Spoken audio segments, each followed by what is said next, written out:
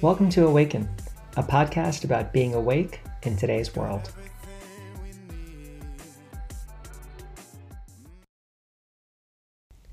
Hi there, and welcome to Season 2 of the Awaken podcast.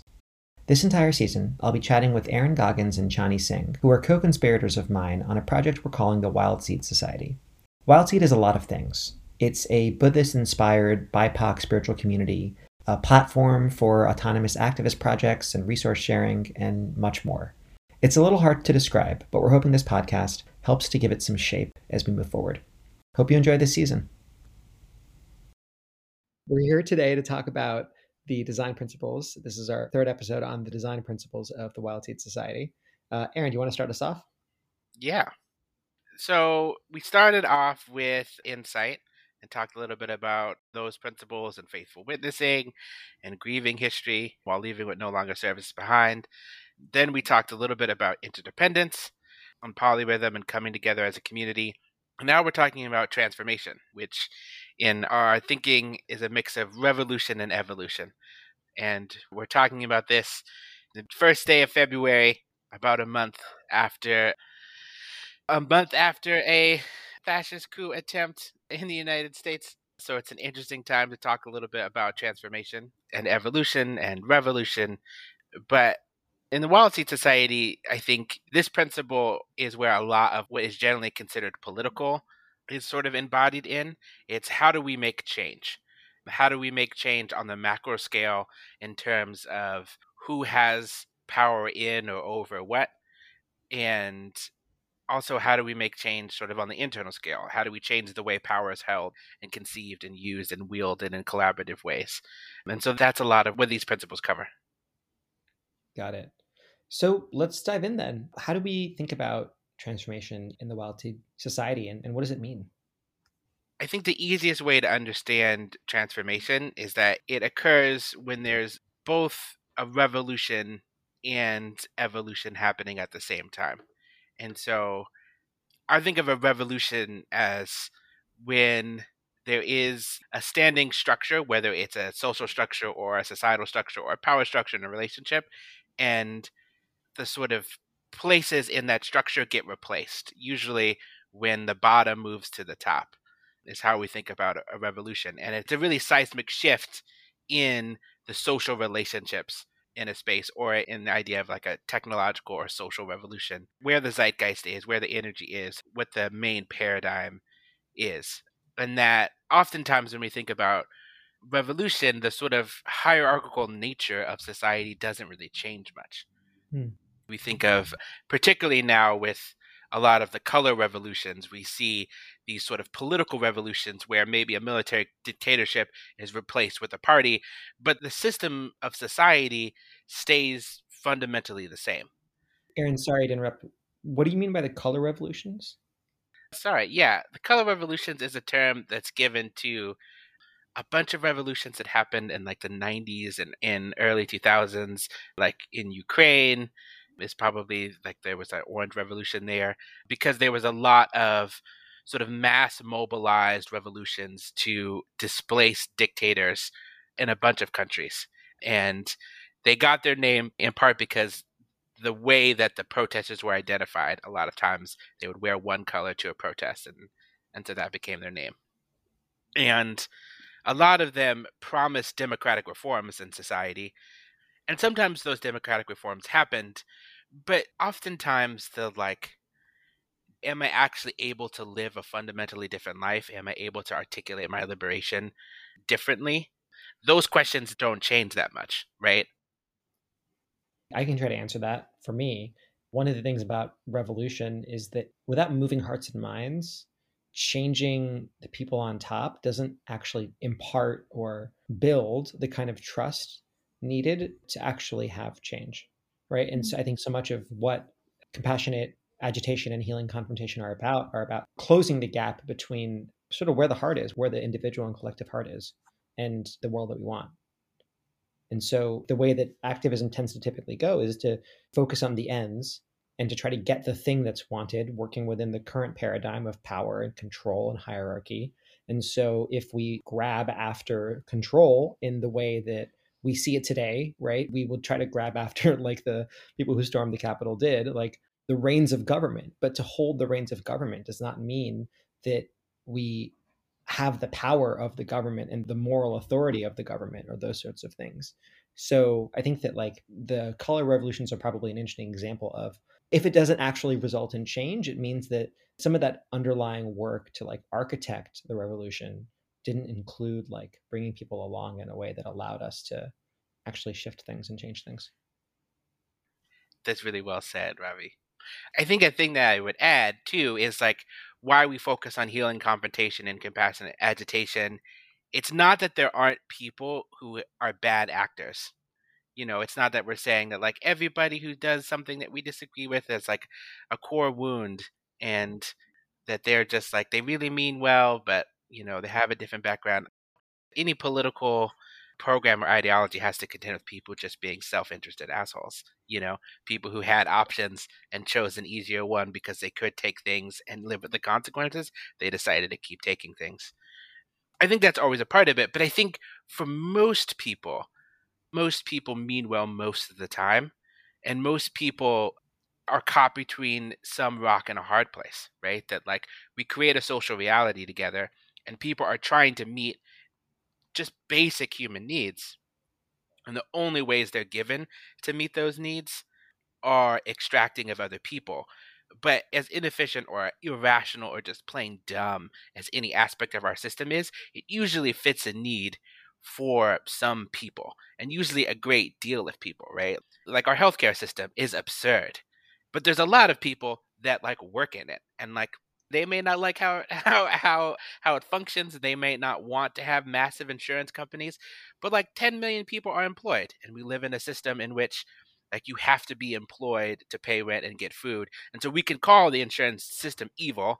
I would. I think it's mostly pushed by money, but the people who work in it, whether they agree with us or not, like we have to figure out some way to continue to meet the needs that that job is meeting. And that's money, but it's also purpose, right? That like they go to a place every day and help people get something, as messed up as it might be, as much as they might like their boss, as much as they like may not be able to help people in the way they want, there's generally some other non-monetary benefits that people get from the thing that they do every day. It's kind of hard. Humans, as much as the right might want to make us, economic actors, it's really hard to just do something for the money every day when it's only the money. Well, actually, I would say that's in some ways why the right tends to couple so hard with religion in some way, shape, or form, because you have to give people a sense of purpose. Right. Yeah, I think that's a really great example. And so, generally, when you get to the people who actually could do something different, there's a deep fear. If you convince people, like, hey, this is the better thing to do, people are deeply attached to the way that things have been happening, in part because the known creates some security, even if the known is terrible. People have figured out all of these adaptive behaviors. And for something like capitalism that's been around now for 400 years, the adaptive behaviors of capitalism are pretty intense. And they included forgetting a lot of other ways that we used to know how to do things. And Mm-hmm. so in the WildSeed Society, we're often trying to get people to take money. And this is probably the most contentious aspect of what we do, is saying like, hey, we raised all this money. People were so excited about our idea and our like desire to pay people. And then people don't want to take it because under capitalism, money always comes with strings, and you have to earn it and you have to prove that you can do it. And then what does it say about you as a person if you don't take it? All of those are sort of like maladaptive strategies that we've learned to make capitalism work. And you need them, right? If you just take money from people and you don't do like a really great job but go above and beyond, under capitalism, a lot of people will look at you kind of funny and be like, oh, they're flaky, they don't follow through, which then means you get less opportunities, which then means eventually you don't have rent money or insurance money, right? Like it's actually as unhealthy and inefficient as it is, it's actually necessary given what other people expect. And so when you have these sort of things, you can convince somebody that, hey, no, like we're really just going to give you money just to give you money. And like we can talk through it and talk through the weirdness of it. It's not helpful when somebody's worried that they're going to disappoint you or whatever, to just be like, you're insufficiently radical. If you were a real communist, you'd take this money. Like, that's not an effective way to help people shift. And so engaging people with compassion, it's helpful, right? To be like, no, we're actually going to hold you through this. But it's compassionate agitation, because people will stick with the known, even when it's bad, even when it's exploitative of them and other people. And so what we've learned is you have to love people from where they're at to where you want them to go. But that doesn't mean accepting what's often called like the yuppie Nuremberg defense, right? We did it for the mortgage. Like, I had to pay a mortgage. There was no way out of it. Like, it's helping people be like, I understand why you did this. The need that you're meeting is real, but there's a better way. And that risk is worth it, either for your joy or for the ethics of the situation. And that is actually a more effective way to get people to change, because if you don't love people and you are asserting that you have power to control how their lives work, people will revolt. And if you don't love people and they revolt, you will misread why they're revolting, and you'll play into a habit of controlling them, because you're like, no, this is just better. And if they're against it, they must be X, versus like all of these weird human reasons that people push against revolutionary change. I just briefly wanted to call out yuppie Nuremberg defense. That's hilarious. That's great. It's the Aaron Eckhart quote from Thank You for Smoking, which is an interesting movie that's problematic in all sorts of ways. But he does do a really good job of explaining, like, yeah, all the people that you think are evil have kids and mortgages and divorce payments. And, Mm, like, doing it for the mortgage is a much more common reason that evil things happen than somebody having some, like, terrible ideology, right? totally. Yeah, I mean, the number of times my parents, we would get into arguments. My dad is a landlord, and we have just gotten into. I feel like being a landlord is, it's just very unethical. Like, I don't, it's hard for me to imagine like trying to make profit because you're in this system. Like, you got a better credit score, which basically, like, my dad grew up working class, so he didn't like inherit money or get a high paying job and like save up. He just like made some lucky breaks, got into college, and because he like has some professional credentials, he could get a loan that a lot of other working class or poor people couldn't. And that loan allowed him to, like, in recessions when other people were losing their houses, buy houses on the cheap. And that just feels super exploitive to me. And me and my dad would like argue, and he was like, "Yeah, well, do you want to go to college or not?" Because like nobody's gonna give a loan to an 18-year-old. You got to put some money down. You're never gonna work enough a minimum wage. So if you want to go to that school, you're gonna have to take landlord money. And he's just like, we could have lived in the projects where I grew up, but I didn't want to. So I like, this is how I made my money. Me and my dad go back and forth, and we're like, well, there's, you put in all that energy, there's also other ways you could have made money that were more ethical, blah blah blah blah blah. And it's complicated, but my dad is like moving closer to me, because what I don't say to my dad, which would be crazy, it's like, no, you should have let us starve. And like that's just an absurd argument to make to my father. Like, he did it for me, even if it's not what I asked for. I think it's kind of absurd, even though I do think the left does this all the time, to blame people for their good intentions. But we can actually separate what they were trying to do with how they Mhm. went about doing it. But yeah, so I think that's the first principle. I think the metaphor of landlord and landlordship and owning land in that way is an interesting bridge to the next thing we were going to talk about, which was building and sharing power in ways that disrupt conventional hierarchies. How does that play into our design principles? I think that oftentimes what both domination logic and capitalism as a form of domination logic are really good at is sort of just like allowing you to like take only specific risks, and opening up this like false narrative that like there's a path towards not having to risk anything. And so we create contracts so that it's really clear what's going to happen. With a relationship, when it's like, hey, no, don't worry about it, Ravi. Like, pay me whatever you can this month. we'll figure it out. The reason we have contracts is because we want to hedge against the risk that Robbie's just like, oh, okay, he's my friend. I guess I don't have to pay him. I can spend this money on like weed and alcohol. We all know how Robbie's living, no judgment. JK. But like, and JK. what capitalism does is like it says, hey, you could do that, but then you like also might end up in court where we can seize all of your assets and like garner your wages if you don't pay rent, or we can just kick you out. It allows you as a landlord to say like you don't have to get in that weird conversation with Ravi about where are you spending your money and like how come you couldn't pay rent. It's like, cool, if you don't pay, you'll just get evicted. It shares that illusion that we don't have to care, we don't have to step into that like murky relational waters. But in reality, relationships allow for a lot more flexibility and resilience than transactional exchanges. No matter what happens in the landlord's life, like you can negotiate things, right? And so if you think about a cooperative situation where people co-own it, there's all sorts of things that you could do to move equity or deal with people not being able to pay rent a couple of months, right? Like it could be like, great, you could choose to lower your shares of ownership in a co-op a month that you can't pay rent. And then other people who want to keep paying could like increase their shares, or everybody could just agree for a set amount of time, like you're not going to pay rent, and like we'll chip away at this mortgage at a lower rate. The more relational you get, the more flexibility you have to deal with all the ups and downs. And when we talk about on a systems wide level, putting people's needs first means that when you get into situations like there's a bubble bursting and the government always tries to decide, well, the whole system collapses if we give money to individuals because who knows what they'll do with it. Companies will go bankrupt, whatever.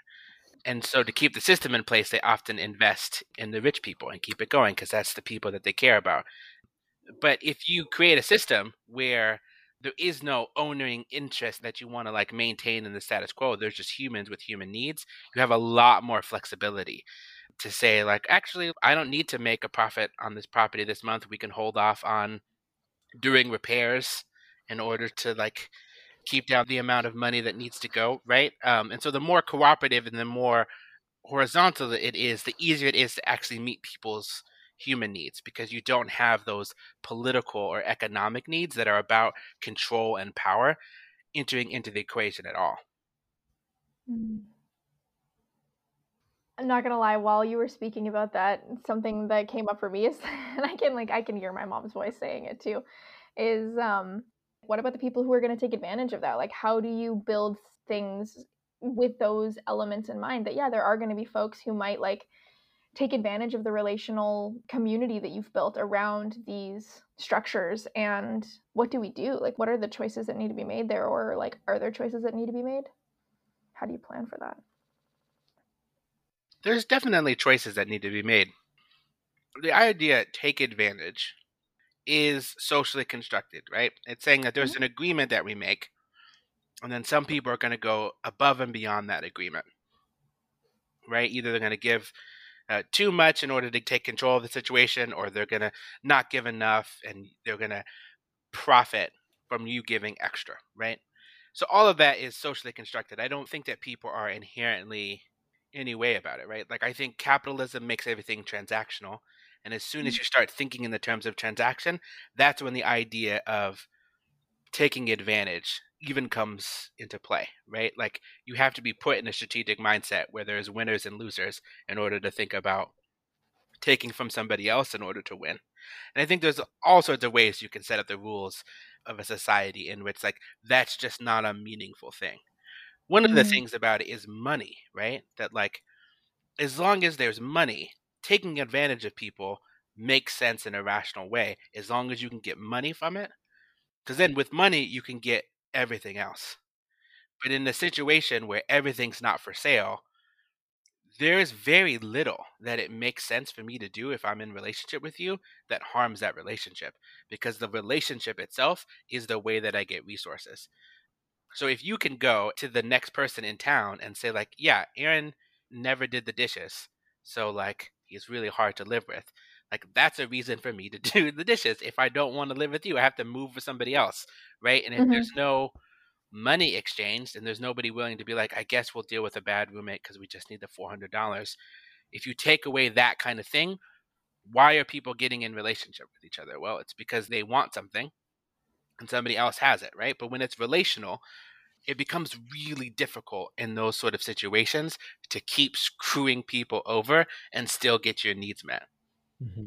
There's no cover. There's no cover for being a bad person, right? And the capitalism gives you cover for being a bad person because as long as you can pay for it, people will do business with you because if they don't, they'll starve, right? And that's always the reason for doing it. So I think that's part of it. Another thing is we often forget that like nobody needs to be a landlord. That's not a Mm. human opportunity that people need a right to. Just like nobody needs to be a slave owner. And when you stop slavery, you're not removing people's inherent human right to own another person. Like, that's absurd.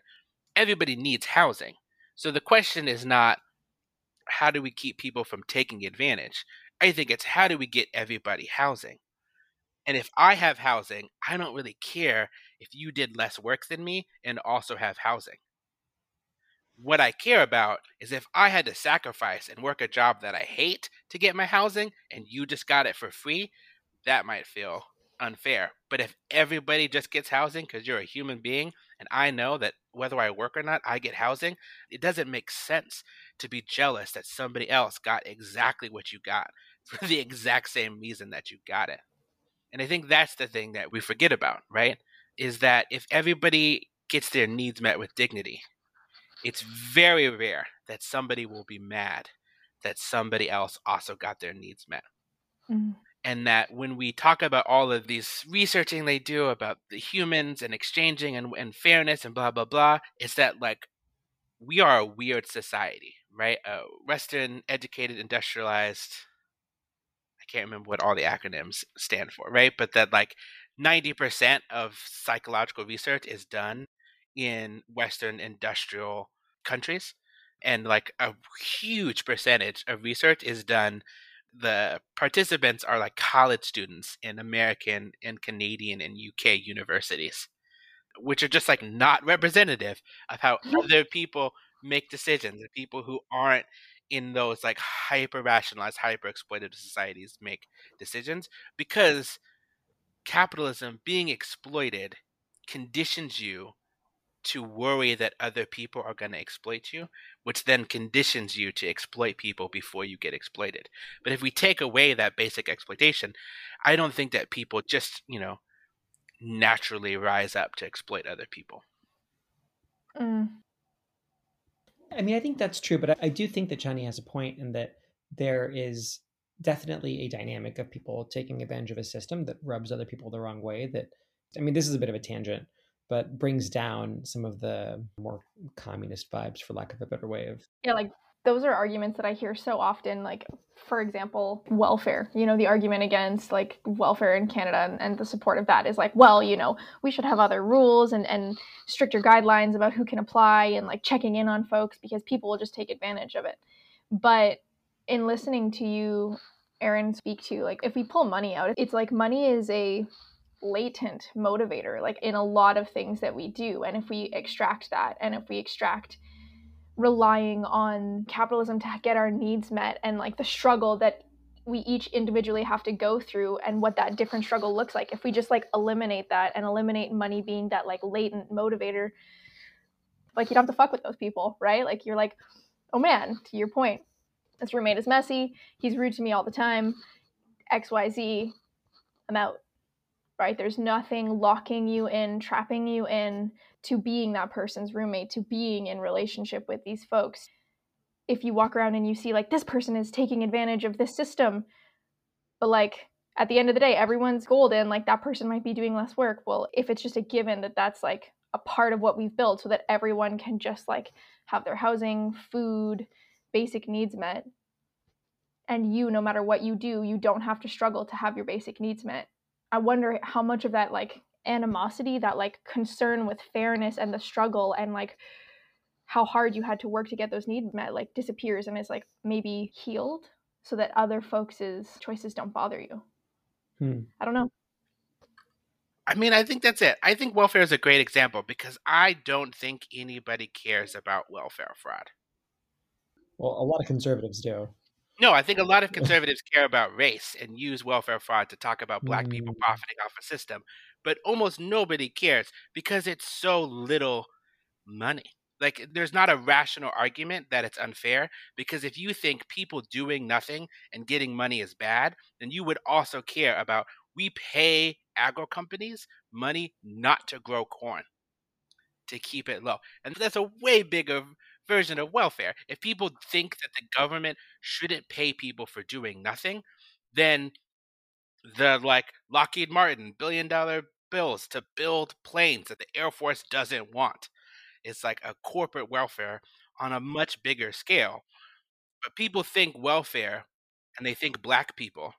And they think black people and they think this mass of people who are trying to undermine the Mayflower Compact version of America. And that's what they're mad about. People aren't mad that people are getting paid for doing nothing because we literally elected a dude who paid no taxes and and just got a lot of subsidies and got money. If you hated that, you would hate rich people, but they don't. They hate black people. And that's not actually about people getting things that they don't deserve. That's about an anxiety that you've spent so much of your existence on this continent with your foot on somebody's neck that you're worried about what happens and what they'll do to you as soon as you take the foot off their neck, and that conservatives use that racial anxiety to fuel a push against socialism. And if you see like Venezuela, it's a very similar thing, right? That like the Afro Venezuelans super here for socialism. The middle class, lighter skinned Venezuelans are like, no, they're taking away from the system because we earned this, even though they are related to the people who conquered and used genocide to get all of their land. It's people who got things without deserving them that are worried that if we have another system, that they'll have less, or even worse for some of them, people will have the same amount and they'll no longer be special. That I think that is a much bigger driver. On the micro scale, I think it's a series of different questions, right? That like intentional communities face this a lot, right? That mhm. like, how do you convince people to put in shared work and like do the dishes and do chores and all of those things? Like that, I think is a much more accurate thing because that's where people really get upset that people aren't putting in their fair share. And I would say that in those situations, I think the thing that we often don't think about is one, how much the fair share is still based on like puritanical beliefs about like work is inherently good and putting in more effort into certain things like means that you deserve more. And two, people like trying to fit like a nuclear family model onto another thing and having expectations of people.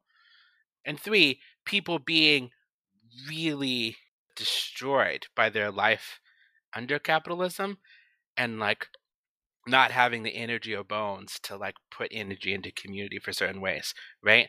But like we talked about this in a couple of other sessions, but people don't want to do chores when they're set up as chores, right? When it's like we put a hierarchy of there's leisure time, which is the best thing you can do with your life.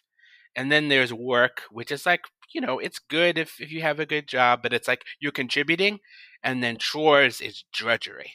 And it's the thing that you just like have to do to be an adult, but you mostly just like want a child or a woman to do it for you. Like that's the patriarchal work.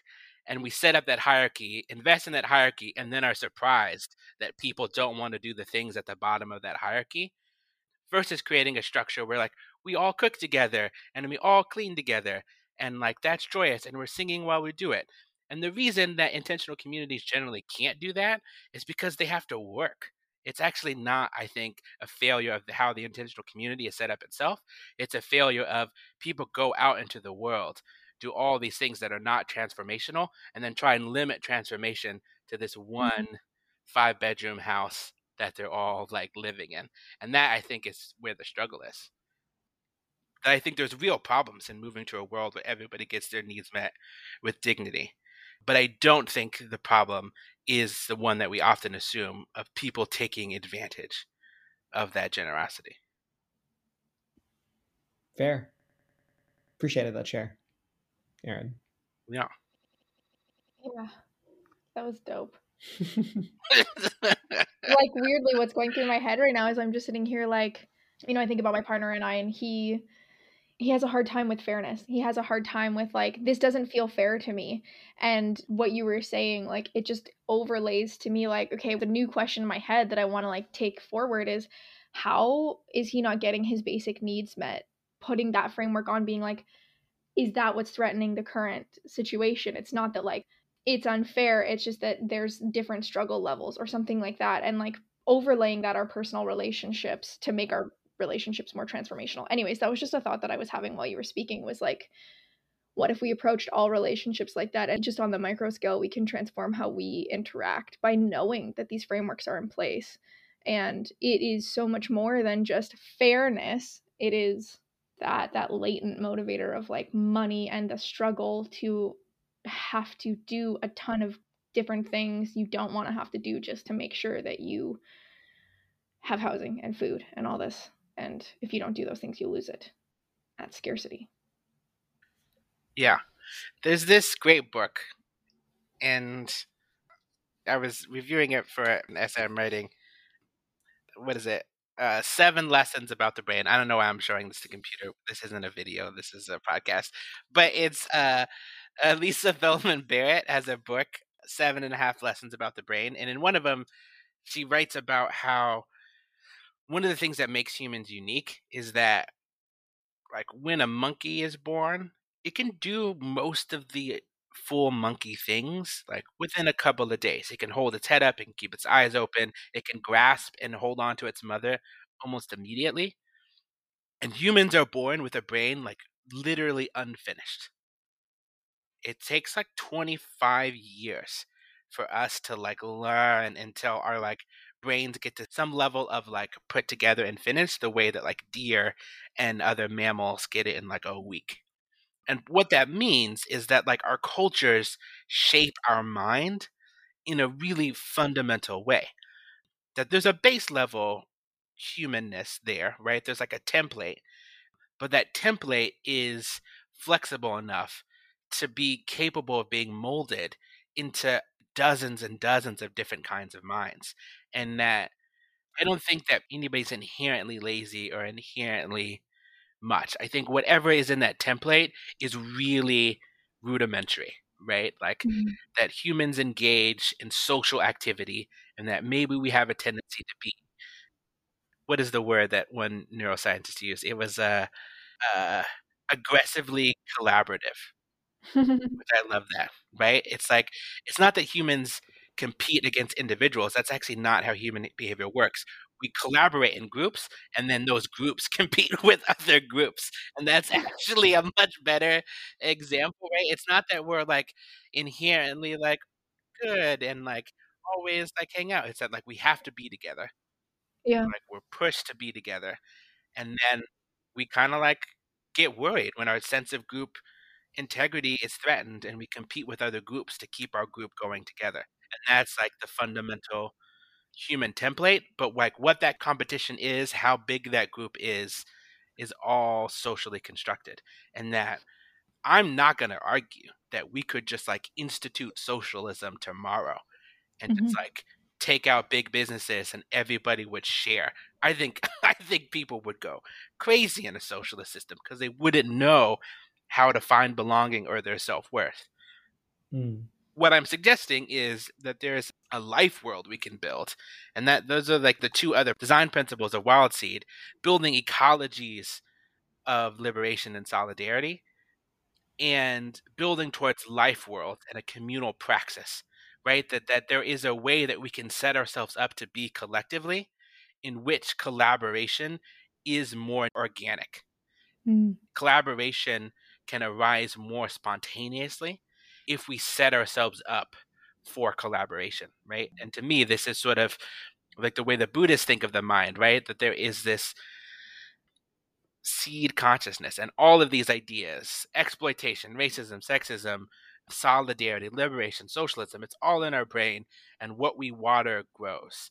And if we Mm. create a society in which competition and a specific rigid amount of fairness that includes punishment if we think things are unfair, if we water those things, then we're going to get certain kinds of minds. And those minds are going to do things that are along the lines of unfairness and taking advantage. But if we water the seeds of collaboration, if we water the seeds of like competing towards our highest good, right? The end of competition doesn't have to be the death of the loser, right? The end of Mm. competition can be, well, like, I guess you do the beat and I do the melody of this song we're playing, like, right? It doesn't have to be all death and lack of survival.